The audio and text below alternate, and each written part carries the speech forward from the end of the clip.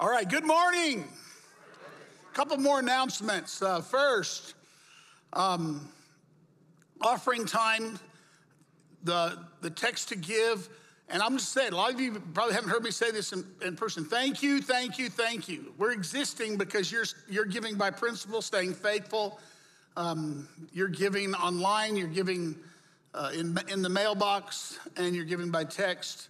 And if you brought your offering today, there's a box at the back of the door and one at the door going out. And thank you.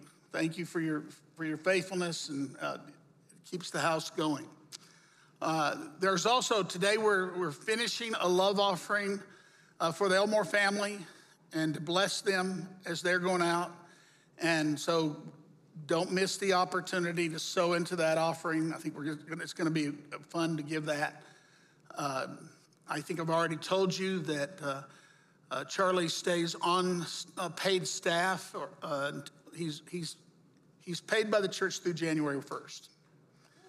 And he's not on paid staff, he's free. Which brings me to and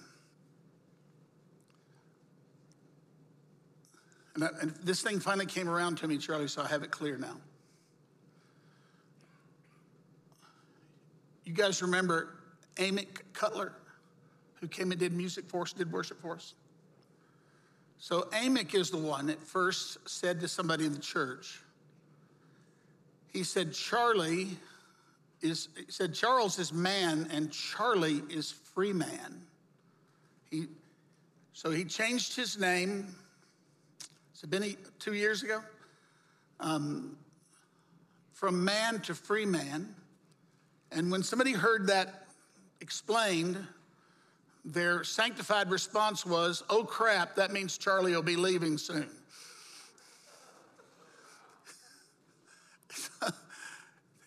And when Charlie's resignation was announced, he came and told me about that. And I just love the fact that the church is filled with revelation in all kinds of ways, and that it happens abundantly. I'm also grateful for, because I didn't know that meetings, and I'm happy for you to enter your 49th year. So actually you're entering your 50th year because you turned 49, so you're going, is that right? How old are you? 49, so you're into your 50th year, right? Right? Come on, Charlie. Hey, listen, man. 50 is Jubilee. 50 is free man multiplied free man. So may you be so free that may you be free of financial constraint to do what God's put in your heart. May you be free of external constraint, that you can be free for what you want to do. May you be free of internal turmoil so that you can be free to do what God's called you to do. May you be free in every way, and may the fullness of God's freedom come upon you and your wife and your children and your children's children. In Jesus' name. So there's that. Now, while I'm telling that gives me another opportunity. We are going to have a 20th anniversary celebration. And the way it's going to unfold is the last Wednesday of September. We're going to meet down here at the Wildflower Park for an open air prayer meeting because when we began in a park. So we're going to be in a different park and have a prayer meeting. And then on that weekend, Saturday, Sunday, Monday, Tuesdays of October, when there won't be a balloon fiesta, because God got rid of it so we could celebrate our 20th anniversary.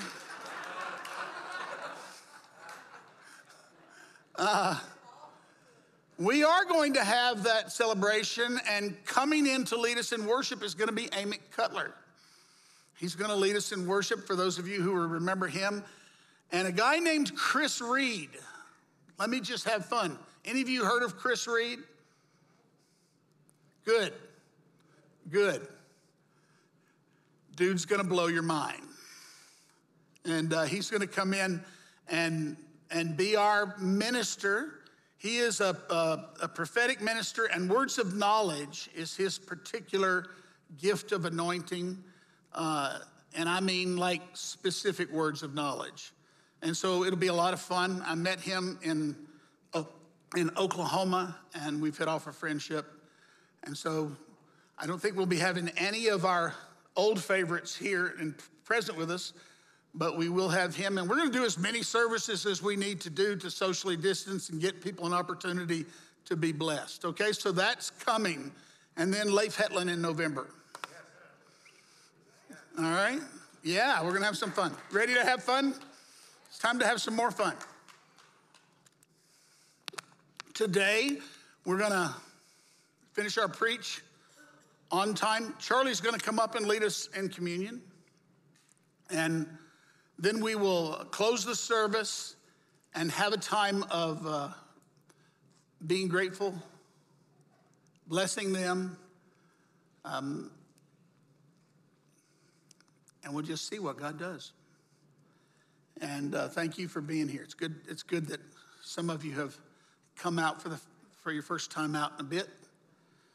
I'm grateful to see you. Spirit-filled families, except today we turn to children. So the book of Ephesians says, be filled with the Holy Spirit.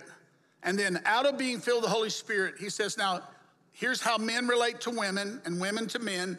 Here's how fathers relate to children. And here's how slaves relate to masters. Now, I'm not going to get to the slaves and masters. In fact, next week, I'm going to preach on slavery. And it has some context for us right now, doesn't it? So I'll talk about, I'll give you the teaching about that. The Spirit-filled slave.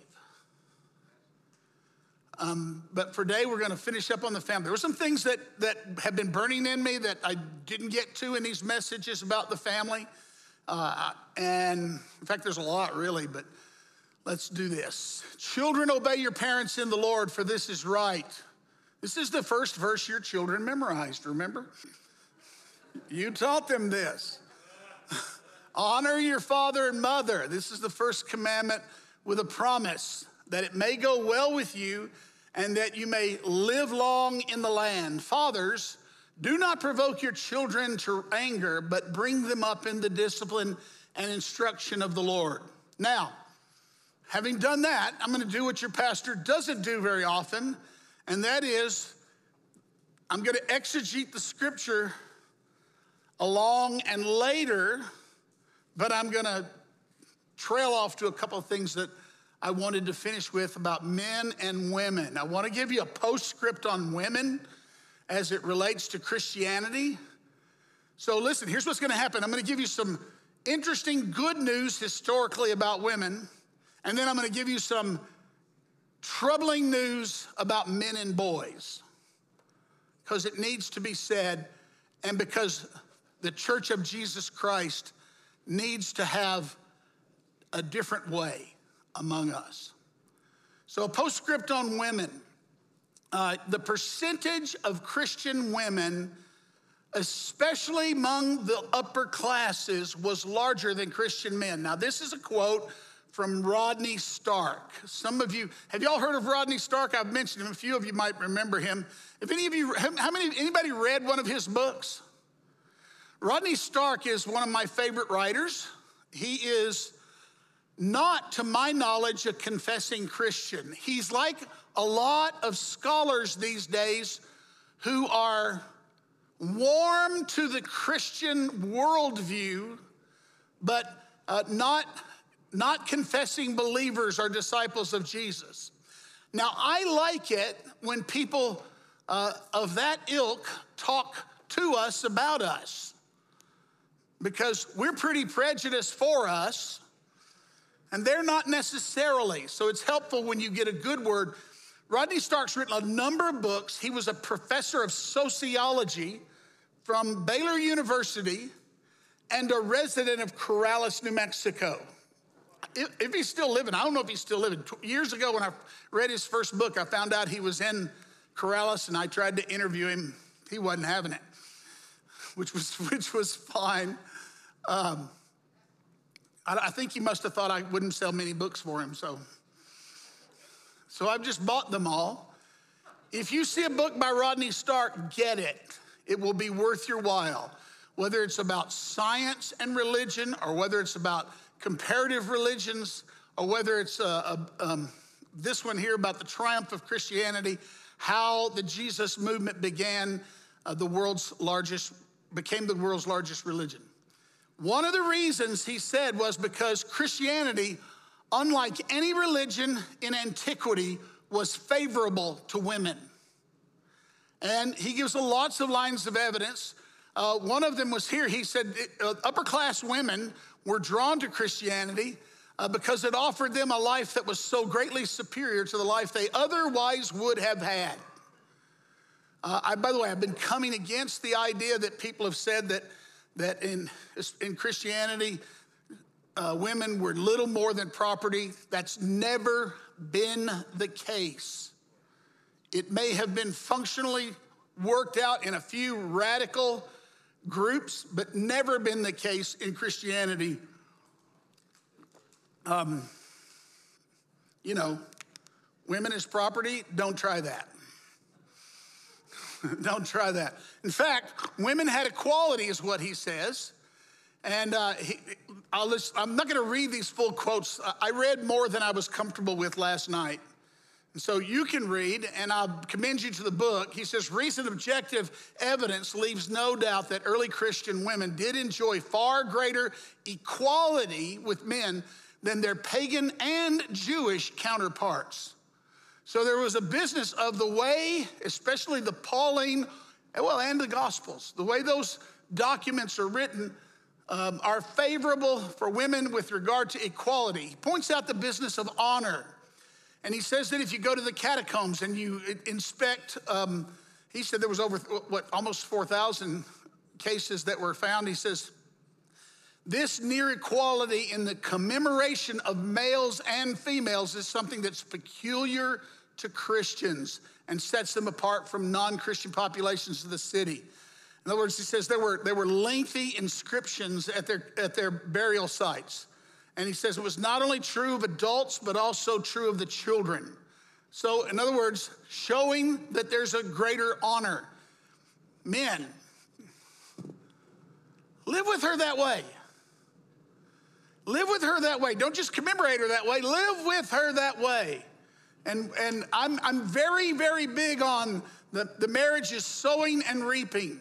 I'm also big on the fact that sometimes you sow something that doesn't grow for a little while. But I'll tell you this, the guy who sows nothing reaps in kind. Every farmer understands if you want a crop, sow. I almost never use the sowing and reaping analogy towards money because that's how it's always used. I use it towards getting out of life what you want from it. Whatever it is you want in life, you sow it and you will get it. And if you're wondering what you're sowing, people will tell you. The superior situation of women vis-a-vis their pagan sisters began at birth. The exposure of unwanted infants was widespread in the Roman Empire. Here's what that meant. Many, many times if you had a second daughter, they literally left those children to die because sons were so preferred. And this has been true in much of history. And so exposure means they were allowed to die. So it's like post-birth death. Check it out here, what he says. In keeping with their Jewish, Christians condemn the exposure of infants as murder. As Justin Martyr said, we have been taught that it is wicked to expose even newborn children, for we would then be murderers. So this is one of the earliest Christian writings, and this is the attitude about children immediately after birth. Now listen, guys, nowadays, the way that problem would be taken care of is abortive methods. So you can do your inference from this as to what you think about that. And nothing has more concerned me than the fact that the abortion laws that are being considered are extending now to the very time of birth, and failed abortions more and more are being left to exposure. This is nothing to trifle at. And I have been a resistor to the idea of abortion being equated with murder. I've resisted that for a long time because of murder has an intent to it. But as these more extreme practices of abortion, the ability to parse it from murder the burden becomes on the person. So I'm gonna leave it at that. I'm getting older and bolder. Divorce was forbidden, and that was, in the ancient world, that was very much of a protection for women. A divorced woman is often abandoned, even as a widowed woman could be abandoned. Although there was one preventative thing about that in the ancient world, which is this: there was a shortage of women. So it really wasn't uncommon for a wife to have multiple partners vis-a-vis the death of her husband or divorce. But among the Christians, there was an abundance of marriageable daughters. Now, what this did was two things. It made women flock toward Christianity, and it made Christianity grow in that you led your children to Christ, and your children then led, let me go where I'm going. They led their spouses to Christ, as I'll come to in a minute. The next point that Stark makes is conjugal responsibility. Basically, he was saying, Paul, I'm going to read this to you, if I can find it, where I can see it. Paul is very supportive of marital sexuality, as is entirely evident in the verse leading to the one quoted: the husband should give to his wife her conjugal rights, and likewise the wife to her husband. So the wife does not rule over her own body, but the husband does. Likewise, the husband does not rule over his own body, but the wife does. Do not refuse one another, except perhaps by agreement for a season, that you may devote yourselves to prayer. But then come together again, lest Satan tempt you through the lack of self-control.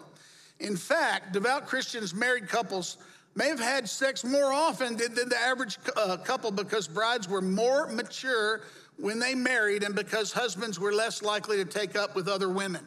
So, the marital age, according to research of women, for Christians was higher than it was for pagans.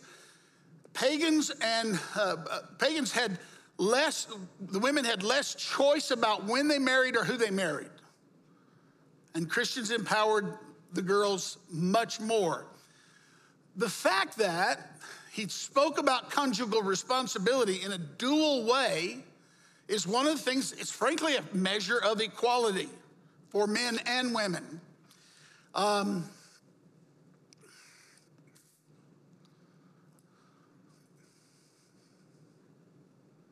Clear the mechanism out. All right. Then he goes on to talk about intermarriage. So because there were more daughters among the Christians, there was literally a surplus of daughters, and daughters would often marry non-believers. I know how you quote the unequally yoked passage, but we'll go there and show that it probably has a different meaning than you think. But women quite often found themselves in marriages where the husbands were not converted, and Peter and Paul both gave them instructions for how to deal with that. The rise of Christianity depended upon women. In response to the special appeal that the faith had for women, the early church drew substantially more females than male converts. And in a world where women were in short supply, having an excess of women gave the church a remarkable advantage because it resulted in disproportionate Christian fertility and a considerable number of secondary conversions. Y'all know what a secondary conversion is? Primary conversions happen two ways. They happen in the children of families, and they happen in people who are outside the faith coming to the faith first time. Secondary conversions have more to do with you're downline from the one who got married. So often in the world, when the head of a family would become a Christian, the whole family would become a Christian. It would be secondary conversions. But that would generally happen through a chief or a leader or somebody like that. But secondary conversions among Christians also happened in marriages where the female was a Christian. She would often raise her children as Christians, and then her husband would come often belligerently or slowly, but then ultimately make an embrace of the faith. And so this happened a lot. And I know every parent with daughters is going, you're not telling our daughters to marry unbelievers. I'm not telling them anything because I can't, and neither can you. No, you can. You absolutely can. That's a little joke. Don't die. Nobody's going to die. So, Christianity was favorable to and had a good effect on women. Now, and if you heard, I had fun because a few times I got comments on how I taught on the marriage thing. And because I taught it in such a Christ-centered, I didn't teach it in an egalitarian way. I taught it in a Christ-centered way. That's different. Because I don't teach marriage on the basis of who can demand their rights. Now, Paul can assert that you have some. I teach marriage on the basis of who you are, who you're following, what following Jesus creates in the dynamic of the relationship. And I'm after great marriages. All right, postscript on men. A little bit troubling here. This stuff, first of all, surprised me. And it didn't surprise me. What actually surprised me is this quote that I'm about to give you. But guys, men are not doing well. Anybody confused about this?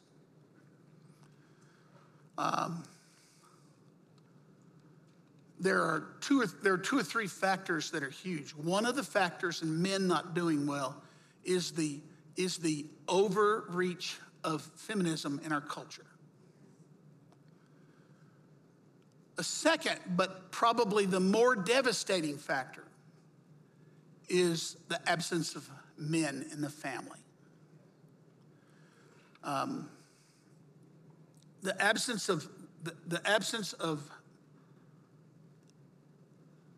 a loving male, a loving man, a loving husband in the family has created so much havoc. And it's one of the reasons that boys aren't doing well. By the way, secular as well as Christian authors are almost universally agreed on this. I don't know if any of you have ever seen the writings of, what's her name here? Christina Hoff Sommers. She wrote a book about 10 years ago, actually almost 20 years ago, and then updated it about 10 years ago, called The War on Men. A liberal feminist author who said she simply looked at the data and said the data is showing us that what we're doing is giving us an outcome that's not good. Now, I have to be careful because it's a strange thing, and I don't know this odd effect. If you talk positively about men and boys, and if you talk with concern about them, I do find that sometimes women who have been on the receiving end of bad experiences with men and boys, hear me saying something I'm not saying. So in no way does your pastor advocate abusive and bad behavior on the part of men. But I am saying that something has gone so tragically wrong in our culture that it is creating a problem that we have got to see reversed. All right, so this text that I'm going to read to you, this was written by N.T. Wright in 2002. Today, the supposedly civilized and sophisticated countries of the world, there's growing a whole generation of young men who feel themselves discriminated against for being male. They have energy and drive, and it often turns into aggression and violence, with no one to help them direct or channel it. They grow up in broken homes where their natural father has gone gone for good, and a succession of other men come and go. Few, if any, care much for them. Still less do they provide appropriate role models. How many times have I heard this story? The teachers at the school they are supposed to attend, though they often play truant, are mostly female. Often, the message they pick up is, it would be much better to be like girls, to think and feel like girls. Girls are better. Boys and men are part of the problem in the world. Only by radical change can they be part of the solution. The results are well known. Many boys end up in gangs. They use drugs. They become violent. They end up in jail. Many die young. Of course, there are many boys who don't go this route. Often, though they are the fortunate ones, who come from good homes or who have been able to develop their minds and bodies with a good education. But the point to note, which influences the way we approach a passage like this in Paul, is that in Western society, the world has for an entire generation now reversed what used to be the assumed stereotype. Since Aristotle, at least, men have regarded women as inferior species, and many women have agreed with the assessment. In the last few decades, this has been reversed in popular consciousness. Now it's the men who have to apologize for being male. The word testosterone, which refers to the hormone that produces and sustains secondary male characteristics, is used dismissively or abusively to indicate that some young male is displaying an unfortunate tendency to be, well, male. So, N.T. Wright, writing almost 20 years ago, the situation has not gotten better. Something is happening. Something is happening to men. It's happening in their health. It's happening at birth. It's happening in their nurture. It's happening as they live. Studies, by the way, since I mentioned testosterone, I remember when I first saw the first study that had come along that said that male testosterone levels are in general decline, and that literally one thing that I read said men of common ages had 30% less testosterone than a generation ago. Literally, their bodies are changing. So I wonder on this stuff. Is this diet? What is this? And I don't know, but I know this. It's time for us as the people of God to bring blessing and not cursing on males and on being male and on masculinity. I refused a few months ago to partner with a spirit that was talking about toxic masculinity, because I would say there's no such thing as toxic masculinity. There are some males that act bad, but masculinity is the gift of God. It's the creational design of a holy God who made us and infused us to be masculine. To be truly masculine in this world is to be a protector. It's to be a provider. It's to be an instructor. To be truly masculine in this world is to nurture from the place of strength. Now, you know that the things are being blurred. Let me hit you with a few more numbers, and trust me, this is going to overwhelm you. I'm not going to read it all. Here's what we need to be concerned about. For every 100 females who die at age 1, 126 males die. 1 to 14, 130 males die. 15 to 24, 280 males die. In other words, men are dying.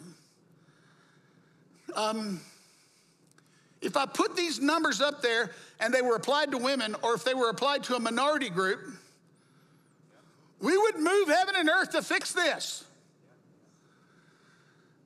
With speech disorders, for every 100 females, 168 boys. With ADHD, 237 boys. Special education needs, 189 boys. Autism, which of course has hit my family, 260 boys. With classifications as having emotional disturbance, 355 boys. So I'm saying to you that something's happening both biologically, as well as you'll see, in nurture and in culture. It's a very hard time to be man and male. And when I look at these numbers, I don't have any wonder why all of the other categories are breaking down. I don't have any problem understanding why the marriage category is breaking down and the male and female definitions are breaking down. We can see it. It's endemic. What can we do about it? Well, you can bless instead of curse. You and I, we are, in fact, I would tell you right now, parents, sneak in your children's rooms at night, I know you do, and bless them. Pray in tongues over them. Lay your hand over them and speak blessings over them, male and female. Be abundant in your. Now listen, here's what this is not. This is not raise children with participation trophies. This is raise them with ennobling, empowering words of life.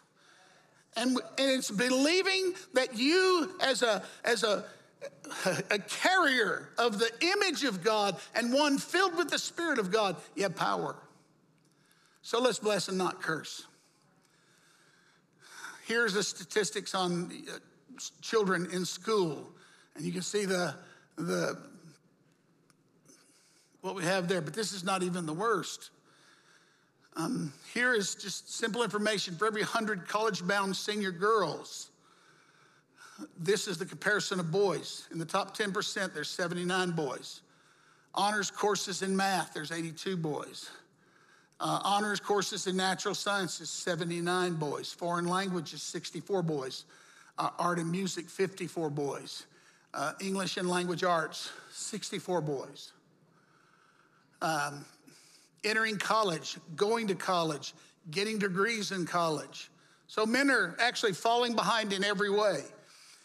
I do believe that the Christian blessing has been placed on the issue of equality, but I don't think you want this world where men are disempowered, where men are castrated. I don't think you want this world. I don't think we want this world. So we don't want a world where any women are abused, and we don't want a world where men are denigrated and lose their identity and lose their abilities. And I started to notice this. Gail remembers when. It was in the late 90s. And I said to Gail, something's upsetting me. What is it? Well, I'm watching men. And there's a lot of men who are just opting out. Out of what? Well, they won't work. They won't get married. They won't take responsibility. They're literally just opting out. And at that time, I was angry because I saw it in grown men. And as a grown man, I wanted to kick them. Holy Ghost. No, I was angry.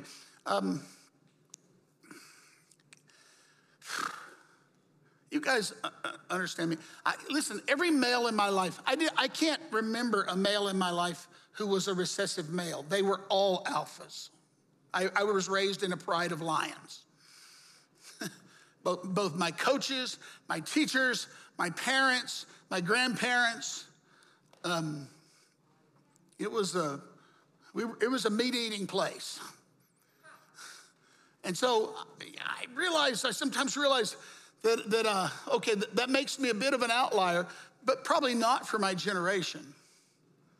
And I'm not advocating aggression as a remedy. I'm advocating blessing as a remedy. I'm advocating virtue as a remedy. I'm advocating fathers in the home as a remedy. I'm advocating heal your marriage instead of break it up as a remedy. I'm advocating the Christian family. Here's where the thing gets dire. For every 100 females who are homeless and unsheltered, there's 242 men. Who have opioid overdose, 212 men. Problems with alcoholism, 200 men. Die on the job. For every 100 women who die on the job, 1,171 men die on the job. Commit suicide. For every 100 women that commit suicide. By the way, women attempt suicide 5 times more commonly than men, and men achieve it 4 times more commonly than women. What does that say? Well, that speaks to a male characteristic called aggression. When it comes to aggression, there's a continuum of how aggressive people are.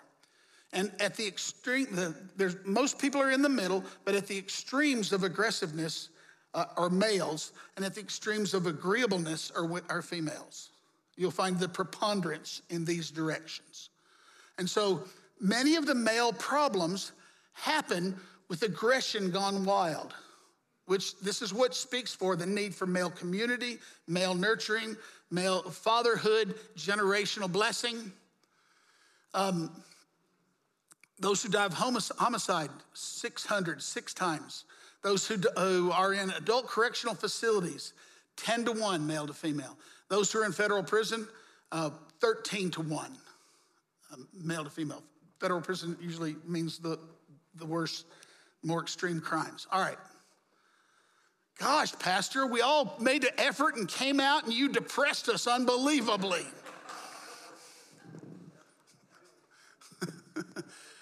No, I'm blowing a trumpet. I'm giving you a call. I'm giving you a call to action. I'm saying if there's a man in your life, bless that man. I'm saying if there's sons in your lives, come alongside those sons. Encourage those sons. I want you to know, it's surprising how little encouragement it takes. Over the last few years, I'd gotten interested in a secular psychologist. Some of you have heard of him, named Jordan Peterson.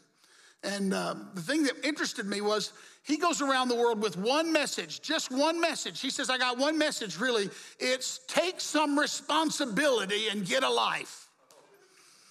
Now, he can say it better than I can.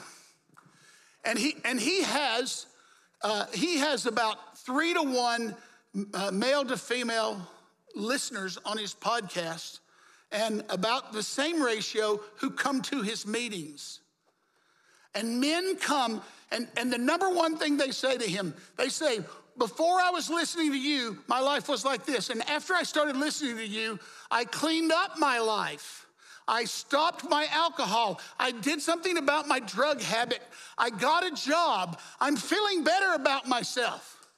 This is a secular guy. And then this guy starts to cry because, unlike your pastor, he's an empathetic fellow. Y'all need to know. I literally bring my wife and say, come along in case somebody needs to cry. I'm not unemotional. I just don't have that much access, and I can't afford the access I get. He starts to cry because his life has meaning, because he says he's stunned at how little it takes. A little bit of encouragement. And so I'm telling you, you want to know what men need? A little bit of encouragement. A little bit of encouragement. And it should come from the family of God. It should come from the family of God. One of the mistakes that we made with men, well, it's a mistake we made with everybody, is the legalistic raising of men. Men don't respond to legalism, they respond to relationship. I'm sure it's the same with women, but today, I'm talking about the dudes. Let's finish where we started. Children, Obey your parents in the Lord. How many of you can tell I'm going to have to come back to this? For this is right. Honor your father and mother. This is the first commandment with a promise that it may go well with you and that you may live long in the land. So, by the way, I love this passage because it assumes that children are participants in the church and can be instructed by adults. And I love this passage because then it says, fathers, don't provoke your children to anger. That's a direct statement toward fathers and their aggression, a tendency towards aggression. But bring them up in the discipline and in instruction of the Lord. I'll never forget one of the things that Gail told me, and you just have to keep working on it. But I remember the day when she told me, your children are afraid of you. No, they're not. Right? Right? And I had to go to work on it. Do we achieve these things fully? No, but I got adult children that I'm in relationship with. Right? Kept our love on, kept our relationship going, suffered, got some words from the Lord. There's two pieces of advice I'll give you about parenting, and then we're going to have communion. The first one is, I've said it many times to you, voice train your children. The way you discipline a child is with your voice, not with your fist, not with your hand. Voice train your children. Train them to hear your voice, and they'll learn to listen to the Father's voice. Secondly, fathers, don't provoke your children, but bring them up in the discipline and instruction of the Lord. Secondly, I've said this many times, have a parent-centered home and not a kid-centered home. Don't get yourself trained to their voice. Have them trained to your voice. One of the huge mistakes of this generation is parents are controlled by their children's voices. They control what you eat. They control where you go to church. They control how you spend your leisure time. They control many, many things. Get that turned around, and you don't get it turned around with going home and suddenly saying it's a new day. That won't work. You go home by simply saying, hey, we've been kid-centered here. We're going to be parent-centered. And you start telling them what that means. And I'm grateful that I was raised by parents who mostly didn't give me my way. Here endeth the lesson. Bring them up in the discipline and instruction of the Lord.